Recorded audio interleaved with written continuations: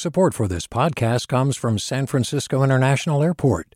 At SFO, you can discover award-winning flavors and unique shops all before takeoff. Learn more about what's at SFO at flysfo.com. From KQED. This is the California Report. Good morning. I'm Saul Gonzalez in Los Angeles. The Caldor fire burning in the Sierras east of Sacramento is now the #1 priority for state and federal firefighting agencies. Cal Fire Chief Tom Porter said Monday that the blaze has the potential to push across the mountains to one of California's most iconic landmarks. It is knocking on the door to the Lake Tahoe Basin. We have all efforts in place to keep it out of the basin. But we do need to also be aware that that is a possibility based on the way the fires have been burning. So far, the Caldor fire has burned more than 117,000 acres. It's also destroyed 400 homes and threatens more than 17,000 other structures. Its designation as the nation's top wildfire priority puts it first in line for additional firefighting resources. In related news, the California legislature has indefinitely postponed a planned oversight hearing to examine the Newsom administration's track record on wildfire prevention. That, as internal emails obtained by Cap Radio and NPR's California newsroom raise new questions about whether CAL FIRE is being honest with the public. Cap Radio's Scott Rod has the latest in our ongoing investigative coverage. We've been exploring Governor Gavin Newsom's record on wildfire prevention for months. Our investigation in June revealed he had overstated by nearly 700% the amount of forest thinning and prescribed burns on his priority projects. They were meant to protect the state's most vulnerable communities from wildfires. Our top story this hour, we're waiting for a response from Governor Gavin Newsom after a report showed the governor misled the public on the state's wildfire prevention projects in an investigation. The story got a lot of attention. Lawmakers, both Democrats and Republicans, called for increased oversight and scheduled a hearing that was supposed to be held last week. But as the date approached, with much of the state on fire, Democratic lawmakers postponed the hearing indefinitely. Assemblyman Richard Bloom of Santa Monica, chair of the subcommittee that would have held the hearing, told us he postponed it because CAL FIRE was too busy fighting fires to testify. Aaron Mackey, a senior staff attorney with the Electronic Frontier Foundation, says that's a problem for people who care about transparency and accountability. I think the message that it could potentially send is that these issues are separate and apart from the agency's mission in terms of managing wildfires and protecting, the public. The decision to put off the oversight hearing comes amid a new revelation. Internal emails obtained through a public records request show Newsom's hand-picked CAL FIRE chief, Tom Porter, ordered the removal of a key document from the department's website, the same day we published our investigation. The document was a fact sheet describing Newsom's priority wildfire prevention projects. It stated the effort would result in work completed on 90,000 acres of forest land. In reality, CAL FIRE completed less than 12,000. Shall we take it down? A department official asked Porter. Yes, it's old and outdated, the fire chief said. In another email, the official suggested scrubbing the department's website of other documents that identified Newsom's ambitious goal. Happy to help, the head of wildfire planning and engineering chimed in. He added, quote, I hadn't seen the document till today, after it was brought to my attention. I'll ask them to take it down. Ugh. Again, Mackey with the Electronic Frontier Foundation. That is a big concern here. Public officials can basically manipulate the presentation of facts, and they're basically removing evidence created in the public record that they failed to live up to their promises. Newsom and Porter declined interview requests. An administration spokesperson did send a statement saying CAL FIRE has been very transparent about Newsom's priority projects. She acknowledged the department briefly took down the 2-year-old fact sheet, but did not explain why it was removed from the internet. Republican lawmakers say that underscores why there should be an oversight hearing. We need the Newsom administration to testify and present all the information in an open and public hearing. Assemblyman Vince Fong represents the Bakersfield area. I'm extremely frustrated that the oversight functions of the legislature has been completely stalled and has grounded to a halt right now. Democratic lawmakers say they plan to reschedule the wildfire oversight hearing in the fall or winter, after this year's fire season subsides.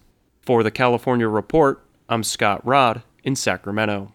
Support for this podcast comes from Outdoor Supply Hardware, inviting listeners to Osh's big anniversary sale celebration, May 20th through the 26th, featuring daily deals, $15,000 in giveaways, 20% off store-wide on Saturday and Sunday, and a lot more. Learn more at osh.com. Did you ever wonder what it's like to live alone, hidden in the woods, not speaking to a single soul for 30 years? Or wander the desert, uncover a hidden well, and dive to the bottom of the deepest water hole for 2,000 miles? The Snap Judgment Podcast takes you there with amazing stories told by the people who live them, with an original soundscape that drops you directly into their shoes. Snap Judgment. Listen and subscribe wherever you get your podcasts. The California Department of Justice has reached an agreement with the Bakersfield Police Department to implement a wide range of policing reforms. As Valley Public Radio Sarith Hawk reports, it's the result of the state's 5-year-long investigation into the Bakersfield PD following complaints of excessive force. The state began its investigation in 2016 following a surge of citizen complaints, says Attorney General Rob Bonta. California Department of Justice launched an investigation that, in our estimation, revealed that the Bakersfield Police Department failed to uniformly and adequately enforce the law, leading to a pattern or practice of conduct that deprived Bakersfield residents of their constitutional protections. High on the list of reforms, revising the department's use of force policies and procedures. And there will be an emphasis on analyzing racial profiling data to ensure bias-free policing. The reforms are necessary, Bonta says, and will be enforced through the courts. This is broad and comprehensive and will lead to significant change going forward that would help build trust between Bakersfield Police Department and the community. A 5-year plan has been put in place to make sure the reforms happen, including hiring an independent monitor to oversee the changes. Bakersfield Police Chief Greg Terry says the department agreed to the monitor because it has nothing to hide. Some changes, like issuing body cameras for officers, are already being made. The agreement also calls for more training and accountability for officers, including an annual public report on misconduct complaints. For the California Report, I'm Sarith Hawk in Fresno. The recall campaign, now aimed at Governor Gavin Newsom, was fueled in part by parents who were angry with how he handled public school closures during the worst months of the pandemic. KQED politics reporter Katie Orr takes a look at the controversy and the criticisms of Newsom. The mood was festive outside George Washington Carver Elementary in San Francisco's Bayview neighborhood recently. Parents clapped and cheered as students lined up to go inside for their first day back to school after summer break. If you are a third grader, Mr. Dolan and Miss Sayabong's third graders, please come. Across the bay, Mom Megan Bacigalupi was ecstatic to be sending her kids back to school in the Oakland Unified District. Myself, my husband, and I think my kids especially are just thrilled to be back with all of their friends in a full classroom and, as close to normal as I think they have probably felt in a long time. Bacigalupi was extremely frustrated that her kids had to stay home last year as some private schools and a few public districts around her opened up for in-person learning. So she started Open Schools California, an organization focused on getting more kids back in the classroom. She says Newsom wasn't decisive enough when it came to education during the pandemic. Words don't matter if most of the kids are still sitting at home. And I think he decisively, essentially with the stroke of a pen, closed schools last spring when it was likely the right thing to do in the immediacy. But he took no decisive action to get them back up. Bacigalupi says she heard from many frustrated parents, many progressive Democrats like her, who signed the recall petition. In fact, Newsom never ordered California schools to close, though the statewide stay-at-home order essentially had that effect. Kevin Gordon is president of Capital Advisors Group, which lobbies for school districts all across the state. He says many districts wanted Newsom to act unilaterally. Schools that normally don't like the state infringing on their local control were actually hoping the governor would just do a statewide edict that we're closing schools physically so they didn't have to wrestle with the local politics. Gordon says he believes Newsom handled an unprecedented and complicated situation really well, though he says the governor got trapped between his strong support for public education and his loyalty to the labor unions that have always backed him. And where they became this conflict was wanting kids to be back in school, but his own constituencies across labor not wanting to come back. But the California Teachers Association's Becky Zogelman points out schools' teachers and staff weren't the only people concerned about returning to in-person learning. Many parents were also hesitant. When schools started to reopen, for example, 70% of parents in Los Angeles chose to keep their kids home. And that played out in districts across the state. But controversy around the way Newsom's dealing with schools keeps popping up. He's been criticized for issuing strict COVID guidelines for schools last summer and for not being more forceful about reopening schools last spring when the vaccine became available. He's taken heat for sending his own children back to in-person learning at a private school, while most California public school students attended virtually. More recently, Newsom's been sued over the state's requirement that all adults and students wear masks indoors in K-12 schools, even if they've been fully vaccinated. Newsom's handling of education has been a key talking point for recall candidates like Republican Assemblyman Kevin Kiley. He's just saying whatever is necessary to cater to the agenda of the teachers' unions who want the outcome of schools being closed, and he'll give whatever rationale it takes to get there. But at a recent press conference, Newsom maintained he's been following the science while also balancing a massive system. We have been working with our partners in our education system, 1,050 plus school districts. We're trying to support the needs of 6.1 million public school kids. And we have been engaged to address the concerns and anxiety around reopening our schools. For now, schools are open across California, even as the Delta variant remains a concern. We may know more about whether that's enough to satisfy parents frustrated by Newsom's evolving positions after the recall election next month. For the California Report, I'm Katie Orr in Sacramento. With the FDA's full approval of the Pfizer vaccine yesterday, there's hope among medical experts that it could convince more Californians to finally get vaccinated for COVID-19. UC Berkeley epidemiology professor Arthur Reingold tells the California Report that the approval is just the latest evidence that the vaccines are safe and effective. Those of us who know what the process really is would have said that we had quite a bit of reassuring data about safety and efficacy to get to the emergency use authorization, but we now have more data. We have longer-term follow-up on people, both in terms of safety and efficacy. So for people who have been waiting for that approval, I think it's great that we now have it.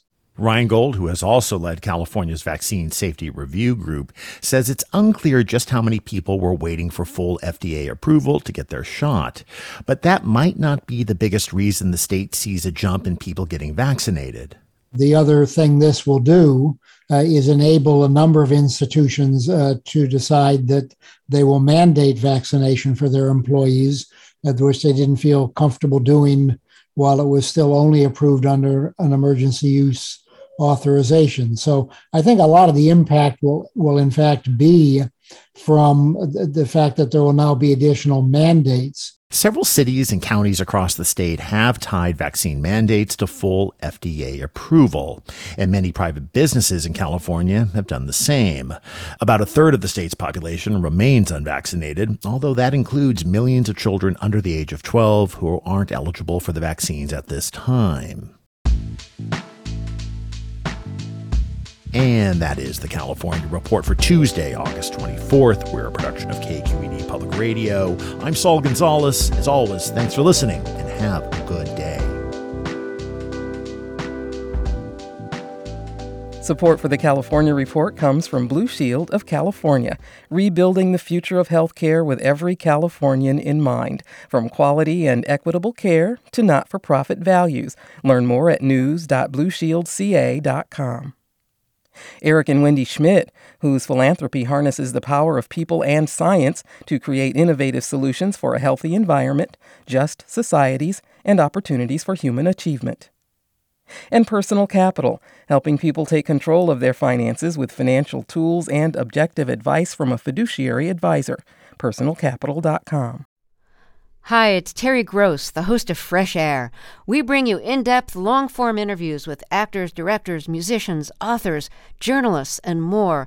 Listen to our Peabody Award-winning Fresh Air podcast from WHYY and NPR.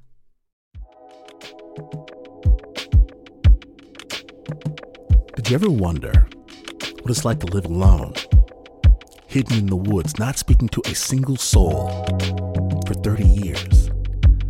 Or wander the desert, uncover a hidden well, and dive to the bottom of the deepest water hole for 2,000 miles? The Snap Judgment Podcast takes you there with amazing stories told by the people who live them, with an original soundscape that drops you directly into their shoes.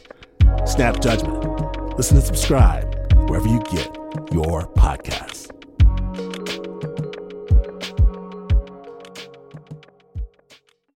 Hi, I'm Sasha Khokha, host of the California Report magazine. Every week, we bring you stories about what connects us in the giant, diverse Golden State. Because what happens in California changes the world. I love this place. We were once seen as like the place to be, California. The land of milk and honey. That's where you go to Sunshine State, but we just have challenges right now.